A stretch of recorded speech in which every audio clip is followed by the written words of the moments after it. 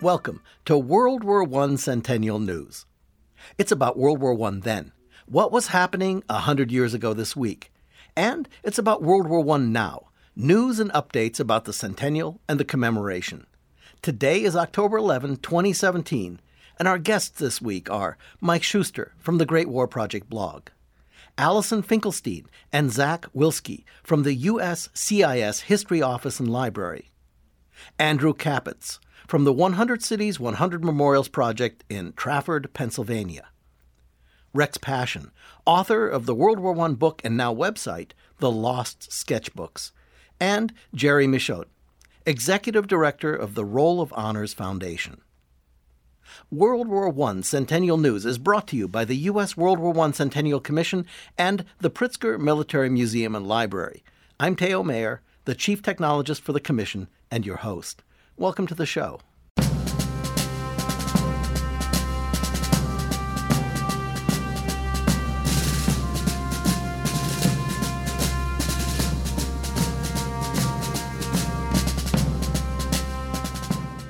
Our theme this week is going to focus on the youth of America, how young people were folded into the war effort then, 100 years ago, and we also want to tell you more about our current educational initiatives in our World War I Centennial News Now section. In an article, World War I Support from the Home Front, written by Richard Zuber, a North Carolinian historian, Zuber helps to frame the issue. When most people hear the word war, they think of soldiers and sailors, guns and battles, death and destruction. Those are all part of war, but historians also study everything and everyone affected by conflicts. This is especially true of what military historians call a total war. In discussing how women and even the elderly aided in the total war effort in 1917, Zuber notes, children worked just as hard as the adults and contributed a great deal. Boy Scouts participated in patriotic rallies and the Liberty Loan Drives. The Woodcraft girls distributed food pledge cards and enrolled as Patatriots, entering a competition for growing the largest potato crops. The Campfire Girls babysat for women working in the war plants and helped the Red Cross roll bandages and make dressings for the wounded. Girl Scouts were involved in all of these activities and sold war bonds, made scrapbooks for hospitals, and wrapped Christmas packages for soldiers. Okay, with that as a setup, let's jump into our Wayback Machine and see what was happening for America's youth and education 100 years ago this week.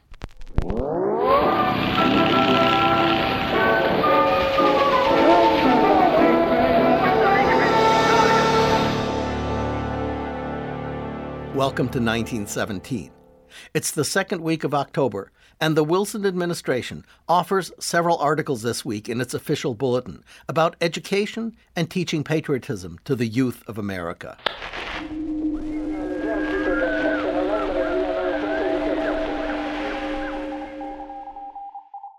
Dateline, October 9, 1917. Headline, Influence of the War on Teaching History. Now, this article tries to frame America's entry into the war in terms that teachers might impart. In the article, which is speaking to teachers, the U.S. Bureau of Education states, the nation has finally been drawn into the Great War, a war that demands for its successful prosecution not only efficient and courageous service in the Army and the Navy, but also the loyal cooperation of millions of men and women who are not enrolled in the fighting forces nor directly responsible for the civil administration on which these forces depend. Interestingly, the article goes on to frame the fight as being between the free and democratic society and hereditary monarchies. We have as clear an interest in international law as individuals have in the laws of society. That was said long before the steamship, the submarine, and the wireless had broken down our splendid isolation. No one can take an intelligent part in a great conflict for the safety of democracy unless they really are interested in and know something about nations other than their own, about the difference between a republican government like our own or that of France, or the scarcely less democratic Constitution of Great Britain on the one side, and in sharp contrast to all of these, a strongly monarchical government like that of the German Empire, in which most important measures affecting the national welfare may be practically determined by a single hereditary sovereign or a small group of such sovereigns. In the article, there is no reference to the growing socialism in Europe and especially Russia, nor of the powerful dictatorships that would be so prominent in the next generation. Dateline, October 13, 1917. Headline: Lesson leaflets on patriotism intended for permanent course in public schools. The story reads, the plan for educational administrators is to educate a rising generation how to conduct the business of living. A wide variety of topics treated in pamphlets prepared to suit pupils of various grades will be supplied. Now the article goes on to read, in order to bring the lessons of patriotism and of national and international relations within the comprehension of children, the instruction in conservation, which will be given in American schools this year at the insistence of President Wilson, will begin with and emphasize home and local problems. A series of lesson leaflets will be issued monthly by the Food Administration and the Bureau of Education throughout the present school year. The plan is to educate a rising generation that will know better than its predecessors how to conduct the business of living. Now, this theme for lessons about the business of living comes up a number of times, but it's not elaborated on, leaving one to wonder just what the Wilson administration actually meant. Regardless, a panoply of headlines do reveal a theme that the government is thinking about the nation's youth and their role in the war effort. Here's a whole bunch of them.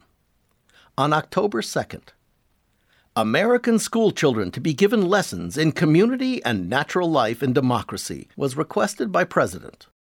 Then, on October 6th, leaflets as guides to school teachers sent by U.S. commissions to teach children democracy's meaning. Followed on October 10th, work of the American Boy Scouts commended in promoting the sale of Liberty Loan bonds. And earlier in the month, President appeals to school children of nation to enroll in Red Cross service. Followed by war topics at high school commencements recommended by Commissioner Claxton. And school bells ring out call for Liberty Loan subscriptions. And schools with shop work departments urged to continue during summer to train skilled mechanics and high-grade helpers. And finally, program of school activities during the war suggested to educational institutions. From the Great War Project blog, we're now joined by Mike Schuster, former NPR correspondent and curator for the Great War Project. Mike is going to tell us about the collapsing Eastern Front as Russia stalls and Germany develops a new naval and stormtrooper prowess in the Baltic Sea offensive. Welcome, Mike. Thanks, Teo. Here are the headlines from the Great War Project blog. Russia collapsing on land and sea. Million railway workers on strike block movement of troops to the front. Germans using stormtroop tactics. And this is special to the Great War Project. More turmoil in Russia these days a century ago. At this moment, the Germans are expecting the entire Eastern Front to collapse. On October 8th, more than 1 million Russian railway workers go on strike, making the movement of troops to the front virtually impossible, reports historian Martin Gilbert. The Germans launch an operation against several Russian-held islands in the Baltic Sea in both the Gulf of Riga and the Gulf of Finland. These two bodies of water border the approach to Latvia and Finland and beyond to Petrograd, the Russian capital. The Germans introduced new methods, writes historian Michael Nyberg, in a series of Baltic offensives that proved to be the beginning of the end for the liberal Kerensky's provisional government in Petrograd. The Germans use amphibious warfare to capture islands, but the real innovations come on land. They develop so-called stormtroop tactics. All armies had been working on something similar, reports Nyberg, but at Riga in the Baltic, the Germans successfully put all the pieces together for the first time. They form an armada of warships, including 11 battleships and 19 steamers carrying 23,000 soldiers and 5,000 horses. But Russian defense of the islands has become impossible, reports the admiral in command, because the sailors had turned revolutionary.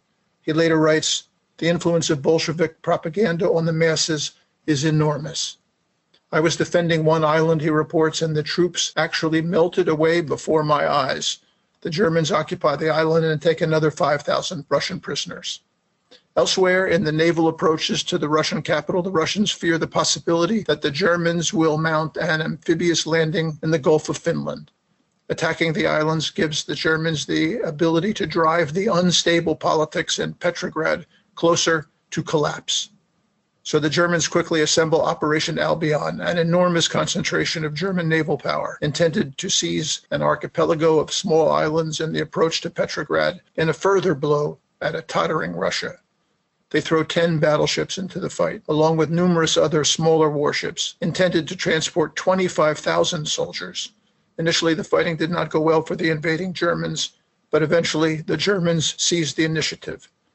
Reports historian Martin Gilbert, while the German army was making quick work of Russian defenders on the islands, the German Navy was clearing the waters of Russian ships. It was to be Imperial Russia's last campaign in the First World War. A new Soviet Russia was about to take its place. And that's some of the news from the Great War Project, this day a century ago. Thank you, Mike. That was Mike Schuster from the Great War Project blog. This week, in The Great War in the Sky, America begins to mass-produce a two-seater bomber. Although through all of World War I, America never produced or fielded a single American fighter plane, we did manufacture a whole bunch of them. And this week, 100 years ago, the U.S. Army Air Service put in an order for thousands of British-designed de Havilland DH-4 planes. The version that they ordered were to be delivered with the U.S.-made American Liberty 12-cylinder engine rather than the Rolls-Royce engine of the British version. It was slow going at first, but in the end, the Dayton Wright Company delivered over 3,100 of them, General Motors 1,600 of them, and the Standard Aircraft Corporation another 160. And it all started 100 years ago this week in the War in the Sky. You can follow the War in the Sky by checking into our comprehensive timeline, curated by former fighter pilot, Air Force General and author R.G. Head. Go to ww1cc.org/War in the Sky, all lowercase, or follow the link in the podcast notes. To watch videos about World War I, we recommend our friends at the Great War Channel on YouTube. They offer well over 400 episodes about World War I and from a more European perspective. New episodes for this week include Sabotage in the Desert. Then, Indy Neidell takes viewers' questions in an Out of the Trenches segment, which is always popular with the regular viewers. This time, electricity, the Wright brothers, and hip-firing MGs. And finally, an episode called Evolution of the British Battle Tanks in World War I. Follow the link in the podcast notes or search for The Great War on YouTube.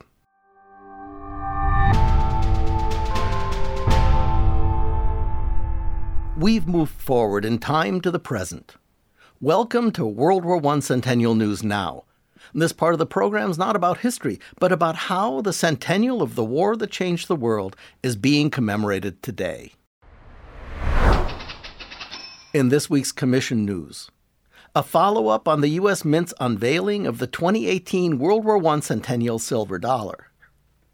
The unveiling happened on October 9th and was hosted by the Acting Secretary of the U.S. Army, Ryan McCarthy, during an AUSA meeting in Washington, D.C., also known as the National Meeting of the Association of the U.S. Army. This was followed up on October 10 with the unveiling of the designs for 5 silver medals that will be issued in conjunction with the Centennial Silver Dollar. Each medal, composed of 90% silver, pays homage to the branches of the U.S. Armed Forces that were active in World War I. We set up a website at ww1cc.org/coin, where you'll find the press releases with detailed information, the presentations and bios of the speakers, lots of links and images.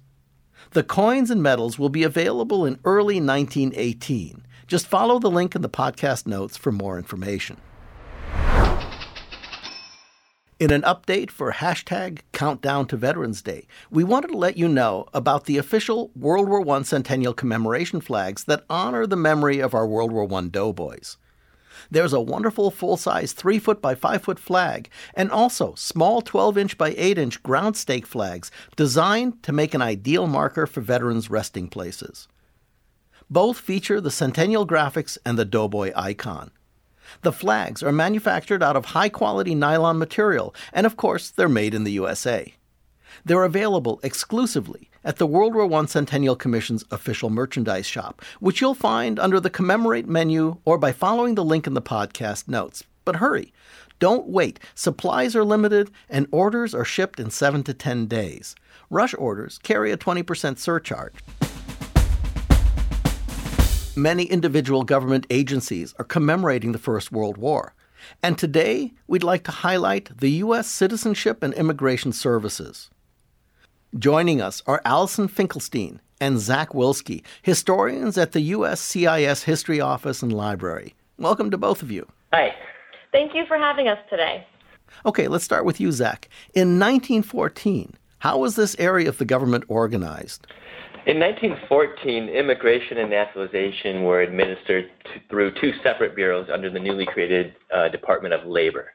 So there was the Bureau of Immigration, which was charged with overseeing the inspection and admission of immigrants into the United States. And there was the Bureau of Naturalization, which was in charge of overseeing naturalization courts across the country, as well as keeping records of all the naturalizations that were performed in those courts. And by 1914, they had started developing programs for Americanization or civic education of immigrants. Just before the United States declared war in April of 1917, the Bureau of Immigration stationed officers at ports around the country. At those ports were German ships. As soon as the United States declared war, those immigration officers, along with customs officers, seized the ships and detained all of the German crew members and officers. The Bureau of Immigration also had to issue permits to enter and leave the country to aliens, and also increase their border patrol and inspections, especially looking for aliens who were not permitted to leave the country, and also draft evaders who may be trying to leave the country at the Canadian and Mexican borders. On the side of naturalization, the Act of May 9, 1918, exempted members of the military from many of the requirements of naturalization, which allowed them to become citizens in a very short time, so that foreign-born members of the armed services could naturalize before they were shipped abroad. The act was passed in May of 1918. By the end of June of 1918, more than 63,000 members of the military were naturalized, and over 300,000 were naturalized in total.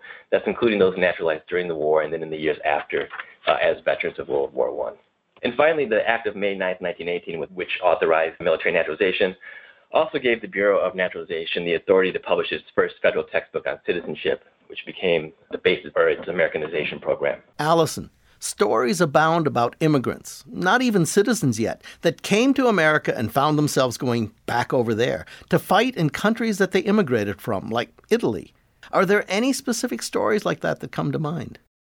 Yes, certainly. You are exactly correct that immigrants served in great numbers in the American military in World War I, and to this day there are many Americans who can trace their own family's history back to their relative service. We always like to remind people that foreign-born soldiers actually composed over 18% of the U.S. Army during the war, which is really quite a lot.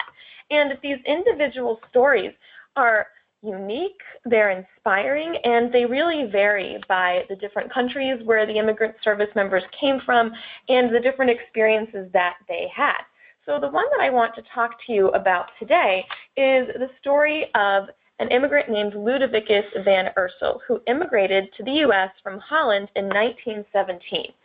He enlisted in the Army very soon after he arrived in the country, and he actually went on to receive the Medal of Honor for his service. And in 1983, he filled out a U.S. Army questionnaire that asked him about his service in World War I. Today, this questionnaire is in the collection of the U.S. Army Heritage and Education Center in Carlisle, Pennsylvania. And when I was doing research on Ludovicus van Ursel, I found a response to one of these questions that I think really epitomizes the experiences of these immigrants in the military. The question asked him what he learned about America or Americans during World War I. And his response, and this is unedited, taken from his handwritten answer, was, "I learned to get along and respect all my people came into contact with." just wonderful. And I really think this quote shows the impact of this experience on Van Ursel's life. He actually went on to serve in the U.S. Marine Corps during World War II. He was in the Pacific Theater, and today he is buried at Arlington National Cemetery.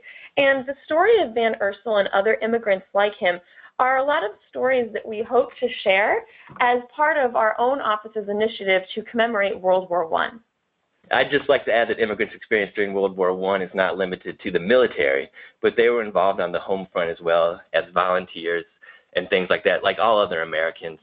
But also during World War I, there was a shortage of labor due to the fact that many civilians had entered the Army, and so there was a special labor program to bring in temporary Mexican laborers to the United States. So during the war and in the years immediately following, over 70,000 Mexican agricultural, railroad, and mine workers came to the United States to perform much-needed labor on the home front. So to the both of you, the USCIS has a brand new webpage about World War I. What are we going to find there, and how about some of your other World War I centennial activities? We were really excited to debut our new World War I Centennial webpage over the summer. Right now, we have 2 articles, one on immigrants in the military and the other on the start of the war and some of the interesting facts that Zach shared with us about the Immigration Service and German detainees. And that's actually just one of a few World War I Centennial projects that we are working on. We are spearheading a project for the Department of Homeland Security, which we've called the World War I Poster Series. And what we're doing is we gathered our colleagues across different historical offices within the Department of Homeland Security, and we are going to be releasing a set of posters that act kind of like museum panels to interpret the history of World War I from a DHS perspective. Obviously, the Department of Homeland Security did not exist during World War I, but like USCIS, many of the components can look back to World War I and find history there that they participated in.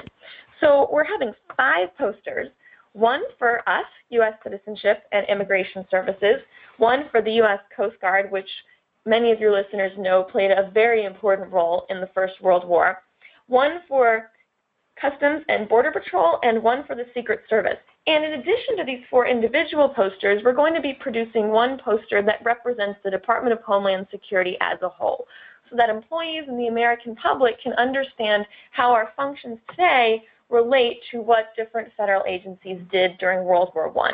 And our end goal here is to really instill a sense of connection to our predecessors who served in the federal government during World War I and teach people about some lesser-known aspects of World War I history. Okay, thank you both so much for speaking with us today.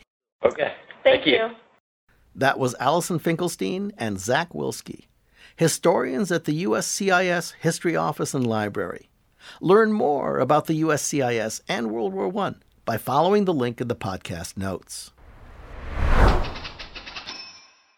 Now we're going to combine our events and our updates from the states. We're going to the Badger State, Wisconsin, where they're holding the World War 100 Symposium at the University of Wisconsin on the Madison campus. This is going to happen on October 27th. The symposium was put together by the university and the Wisconsin World War I Centennial Committee. This is a great example about how the state World War I Centennial Commissions are nurturing and supporting World War I commemorative events. The World War I 100 Symposium will premiere the documentary film Dawn of the Red Arrow, which follows the Wisconsin National Guard in 1917, when the iconic 32nd Red Arrow Division was born and earned its place in history on the battlefields of France in World War I. The program's filled with great events, experts, subjects, and speakers, including participation by Sir Hugh Strachan, considered by many as the preeminent historian on World War I, and who joined us here on the podcast in episode 32. Then on November 2nd, Sir Hugh will be speaking at the National World War I Museum and Memorial in Kansas City at a free evening public event in advance of the museum's Second International Symposium on World War I. 1917, America Joins the Fight, features renowned scholars from across the world. Follow the link in the podcast notes for information and access to these symposia and other great World War I commemoration events happening around the country. And as a reminder, we invite you to add your own event to the National U.S. World War I Centennial Events Register. Go to ww1cc.org/events, click on the big red button, and post your World War I commemoration event for all to discover. And as we mentioned last week, we just added a new category for social media events. So if you're planning a Facebook Live, a webinar, a live stream, World War I hackathon, or other online World War I commemorative event, get it posted and let our community of interest know. Follow the link in the podcast notes. And now for our feature, Speaking World War I, where we explore today's words and phrases that are rooted in the war. English is constantly absorbing new words from other languages. This week's word for speaking World War I comes from working in close quarters with Urdu-speaking soldiers from the British colonial forces. In Urdu, khushi means pleasure or convenience, and in World War I, the phrase spread amongst the soldiers in the trenches, transforming, as these words often do, into a word that means easy or comfortable, cushy. And you thought that word came from cushion. Nah. Cushion came from the Latin for hip or thigh. In World War I, the troops also used cushy to describe a wound that was non-fatal but could potentially get you sent home or at least away from the front lines. In 1915, an English physician wrote, "When you're in the trenches, a cushy wound seems like the most desirable thing in the world." Cushy. This week's Speaking World War I word. A most desirable way to get hit during World War I. See the podcast notes to learn more. It's time for 100 Cities, 100 Memorials Project Profile. Now, round 2 of the $200,000 matching grant program is open, so you can apply for a matching grant to rescue, restore, or build a World War I memorial in your community. But you have to submit the application before January 15th. Last week, we profiled a project from Ridgewood, New Jersey. This week, we head to Trafford, Pennsylvania. Joining us is Andrew Capitz, a member of the Trafford Veterans Memorial Renovation Committee and author of a new book, Good War, Great Men, a commemoration of the 313th Machine Gun Battalion of World War I. Welcome, Andrew. Hi, Teo. I'm honored to be here. Andrew, in your application, your motto was our memorial, our community, and our project. Who all came together to restore this memorial? Well, Teo, we got together as a group in 2011 to make plans to install a new memorial in Trafford dedicated to those from Trafford who served in the global war on terror. One of our committee members was Jim Fike. He's the father of Robert Fike, who was killed on June 11, 2010 in Afghanistan. Our group was headed by Ray Peduzzi, a former Marine, former high school principal, and a former mayor of Trafford. He truly rallied our community together to get this project done.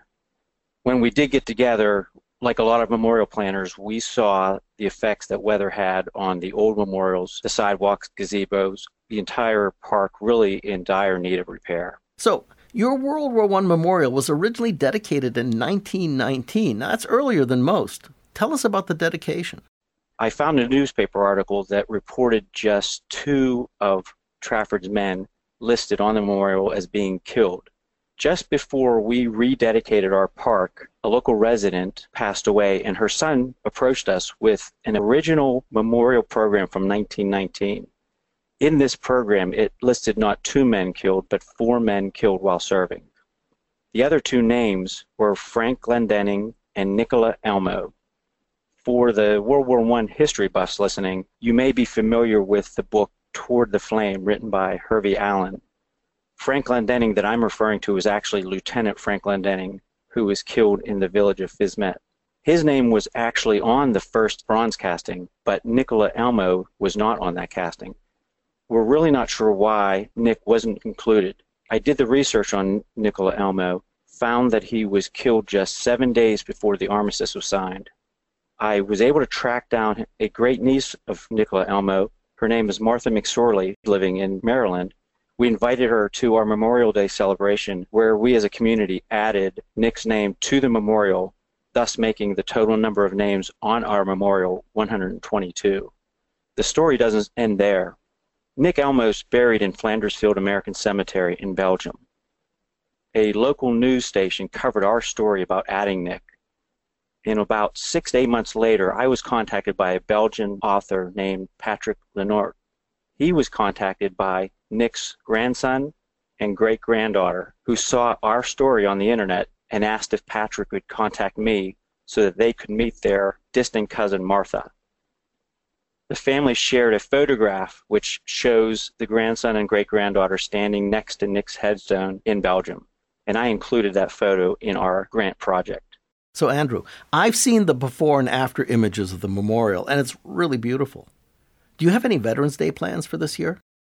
Yes, actually, in our countdown to Veterans Day, when people found out about us winning the grant from the World War I Centennial Commission, the idea came up to create a GoFundMe account. So we, in our countdown to Veterans Day, have maintain the Trafford Veterans Memorial on the GoFundMe site. You produced a really nice video for the project. Tell us about that. Sure, I actually pulled together some of the photos we had over the time period that we were working on the project, and I got my 13-year-old son Jacob to help me put this together into a video, truly hoping to inspire other communities across the nation to look for their memorials in their towns and be inspired by what we were able to accomplish in our community. So, Andrew, congratulations on being a Round 1 awardee and for your whole group doing such a great job on behalf of our World War I doughboys. You surely do speak for them. Thank you. I appreciate the opportunity to be here. That was Andrew Capitz, member of the Trafford Veterans Memorial Renovation Committee and author of the new book, Good Wars, Great Men, a commemoration to the 313th Machine Gun Battalion of World War I. We're going to continue to profile not only awardees, but also teams that are continuing on into Round 2, which is now open for submissions. Learn more about the 100 Cities, 100 Memorials program at ww1cc.org/100memorials or follow the link in the podcast notes. Ahoy, teachers and learners! With education as our theme this week, we're happy to announce the launch of the Commission's new education website at ww1cc.org/edu, all lowercase. The site is filled with resources for teachers and learners, access to our semi-monthly educator newsletter, and more. A brand new idea is that registered educators are eligible to submit information and images about the work that they've done with students to teach and commemorate America's involvement in the First World War. Check out the new website, and if you're an educator, register to submit your programs and share them with others. We invite you to follow the link in the podcast notes. In our Remember the Veterans section today, we have with us Rex Passion, author of the book The Lost Sketchbooks, a young artist in the Great War. Welcome, Rex. Yeah, hi, Theo. How are you? I'm well, thank you. So, Rex, what is The Lost Sketchbooks about, and how did you wind up writing the book? Well, this whole thing started one day in 2009 when a friend of mine asked me if I'd help him with a website to commemorate his father, who was a major book and magazine illustrator in the 20s and 30s. Ned brought over a number of boxes of his father's papers, magazines that he did illustrations in, and book jackets and drawings from when he was a kid. And one of the boxes, I opened it up, and it was full of these canvas-bound sketchbooks that looked rather old, and I was interested in them, and I opened them up, and I was amazed when I found all of these amazing pencil drawings from World War I.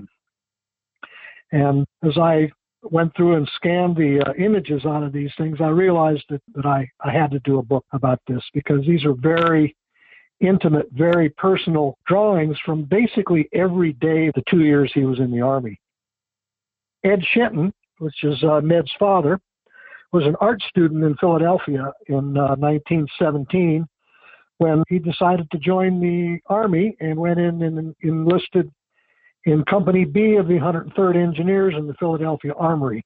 And then just before he went off to training camp, he loaded up on these sketchbooks and graphite sticks and watercolor set and headed off to training at Camp Meade in Maryland. He basically drew every day he was in the Army. altogether, he did 500 drawings, and that was the impetus for doing the book. I felt it was something that really needed to be shared because it was such a complete history of this one man's time in the Army. So, Rex, it really sounds like a treasure trove of discovery. The book's really beautiful, and the art's amazing. So, is there one sketch that stands out for you in particular? Well, really there is. Two of the sketchbooks in there were very interesting. The sketchbooks are 6 inches by 9 inches as they were purchased at Wanamaker's, but there were two of them that were cut in half, and so they were basically 6 by 4.5. And I did some research on that, and I found that when soldiers first landed in France, the officers came to them and would say, "You can't take anything with you that you can't carry on your back." And so in order to make his pack a little lighter, he cut his sketchbooks in half. And also that allowed him to keep them in the pocket of his pants or even to put underneath his helmet when it was raining. So there were these two sketchbooks that were smaller sized, and so I started going through them. I came upon this amazing drawing, a number of soldiers spread out across a very shallow trench with their rifles and bayonets sticking up. They obviously are in a sort of distress. And the writing on it said, "Frontline Trench Evening. Shell-shocked and exhausted men waiting for darkness to be taken out." And it was only later, when I was doing some research, that I found out exactly what the story of that was. I was very fortunate to find online a history of Company B of the 103rd Engineers, which was written in 1929 by several officers of the company. And it goes through day by day exactly what the company was doing, and they dovetail perfectly with Ed Shenton's drawings. And this drawing was done on the 18th of July, 1918, as the German army was crossing the Marne and trying to take Paris. Well, as the 109th was being decimated by the Prussian Guards, the engineers were called up as reserve infantry and occupied what was called a trench, but actually it was described as a drainage ditch. It was only about 2 feet deep. And that drawing is a drawing of that exact time in that exact place. And I thought that was pretty amazing. So you've just completed and launched a new website. So if I go to ww1cc.org/sketch, what am I going to find? Whenever you write a book like this, you do a whole lot of research and you get a whole lot of details that never make it into the book. A lot of the information that I got from this history of Company B called Soldiers of the Castle never made it into the book, but it's all very interesting day-by-day stuff, which I can include on the website, and also some of the history that was related to the things that Ed Shenton was drawing about. But one of the main things that I wanted to do in this keeping with this 100 years ago theme, a lot of Ed Shenton's drawings were dated or could be dated through where he was. And I've been posting now to the website sketches that were done 100 years ago.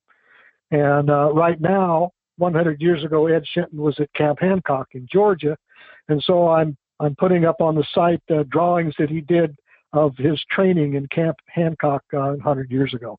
So you're saying we can follow his experience day by day. That's really great. Yeah, exactly. You can follow it day by day. So much of looking at World War I, the history is compressed, and we read a book and the book covers 4 years or something like this. But what I'm realizing going through this is exactly what his time frame was like being in training. He's been in training camp now since July, and I think back on July and what the weather was like and how long ago that was. And so I really get a feeling of how he progressed on a day-by-day basis through his training.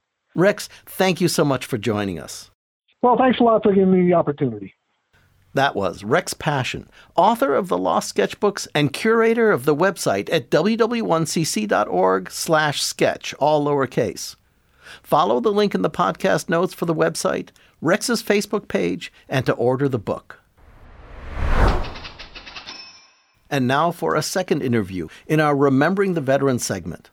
As we #Countdown to Veterans Day, joining us is Jerry Michaud, Executive Director of the Roll of Honor Foundation. Welcome, Jerry. Hi. Glad to be here. Jerry, tell us a little bit about the Roll of Honor Foundation and what it does to help remember our veterans. The Roll of Honor Foundation's mission is to honor the military service of the men and women of America's armed forces, to educate the public about that legacy and encourage public service among future generations.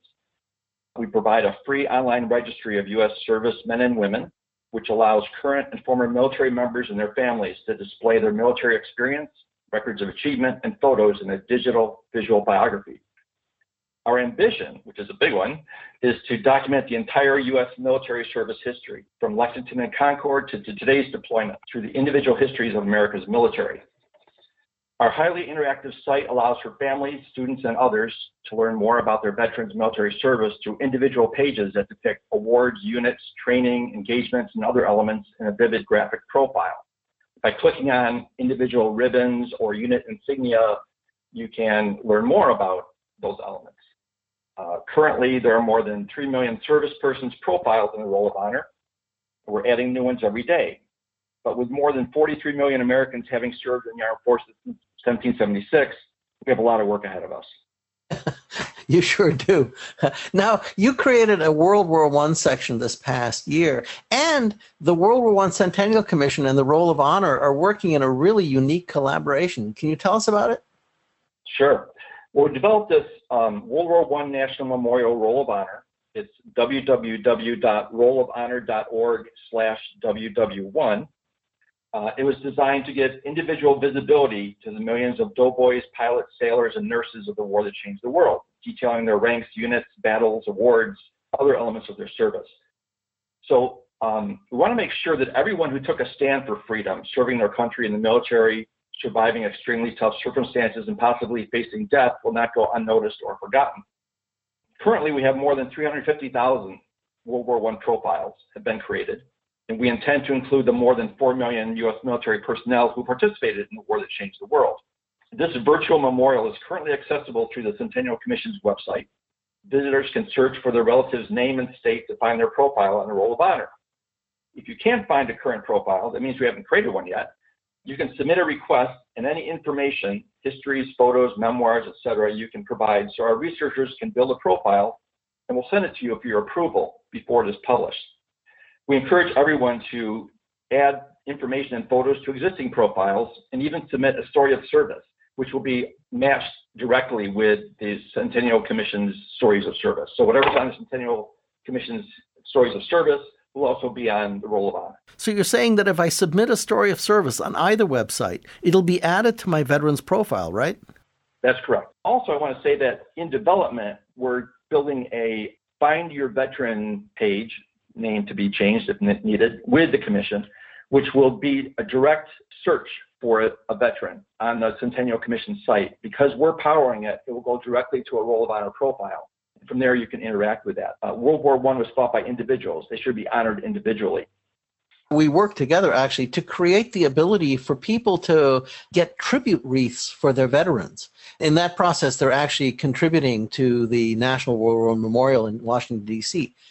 When they do that, and they can get them, I guess, gold and silver and platinum and so forth, when they get a tribute wreath for the profile, how much of that money goes to the Roll of Honor and how much goes to building the National War Memorial in Washington? Well, 100% goes to building the National Memorial. We don't collect any of that. It goes directly to the donation site on the Centennial Commission site.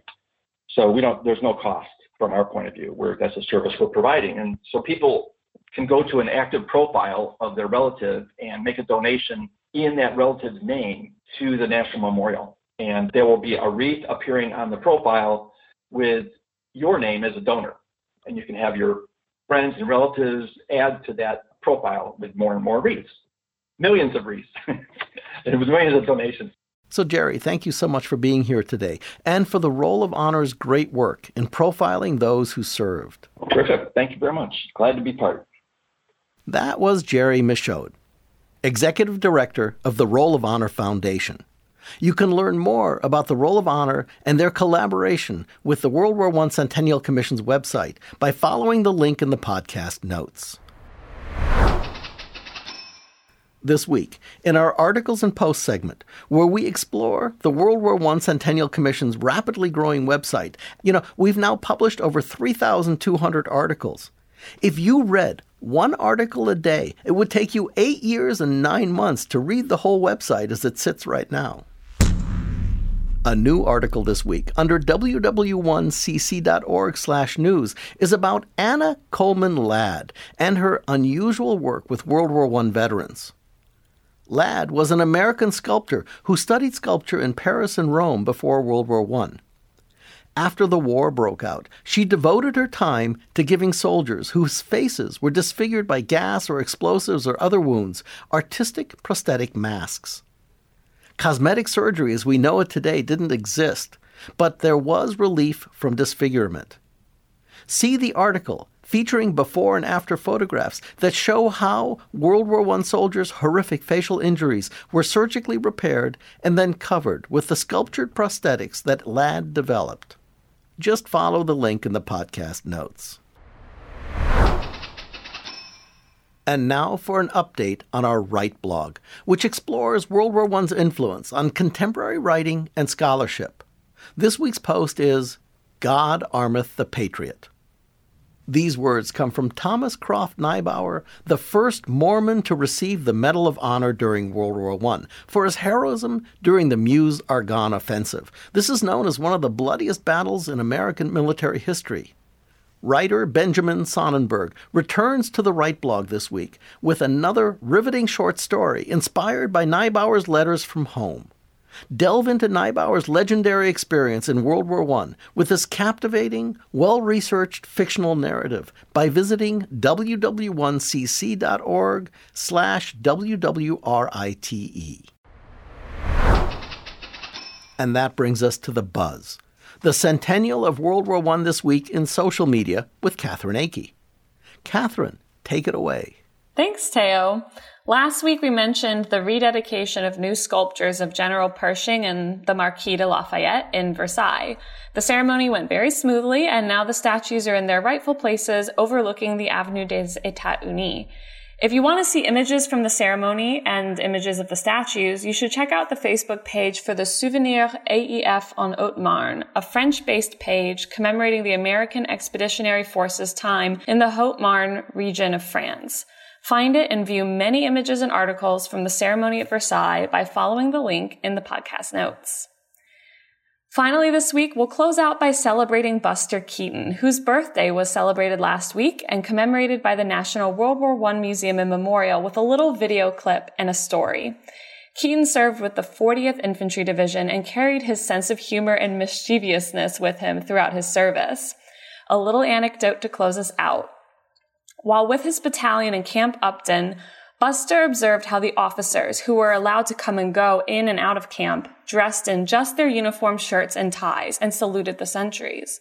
Buster took off his tunic, hopped into the back of his girlfriend's Packard Roadster, and drove past the military police, giving that lazy salute that had them convinced that he was like any other officer. He returned that night after a fabulous dinner out with his girl, and the next day the unit left for France. Learn more at the link in the podcast notes. And that's it this week for The Buzz. That's a really funny story. Thank you, Catherine. And that's World War I Centennial News for this week.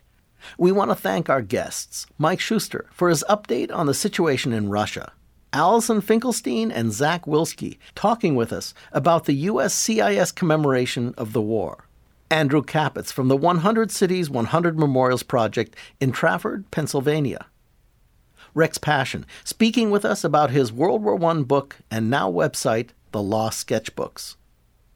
Jerry Michaud, telling us about the Roll of Honor Foundation and their collaboration with the Commission. Catherine Akey, the Commission's social media director and also the line producer for the show. And I'm Teo Mayer, your host. The U.S. World War I Centennial Commission was created by Congress to honor, commemorate, and educate about World War I. Our programs are to inspire a national conversation and awareness about World War I. This program is a part of that. We're bringing the lessons of 100 years ago into today's classrooms. We're helping to restore World War I memorials in communities of all sizes across our country. And of course, we're building America's National World War I Memorial in Washington, D.C. If you like the work that we're doing, please support it with a tax-deductible donation at ww1cc.org/donate, all lowercase. Any amount is appreciated. We want to thank the Commission's founding sponsor, the Pritzker Military Museum and Library, for their support. The podcast can be found on our website at ww1cc.org/cn, on iTunes and Google Play at WW1 Centennial News. And we're on Amazon Echo or other Alexa-enabled devices. Just ask Alexa, "Alexa, play WW1 Centennial News podcast." Our Twitter and Instagram handles are both at WW1CC, and we're on Facebook at WW1 Centennial. Thank you for joining us. And don't forget to share the stories that you're hearing here today with someone about the war that changed the world.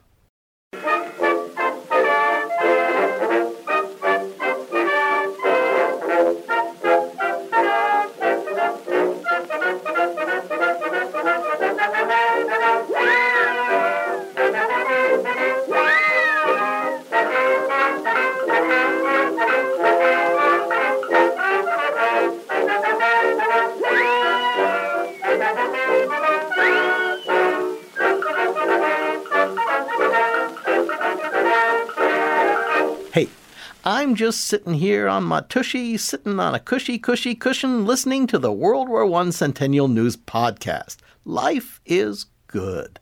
So long.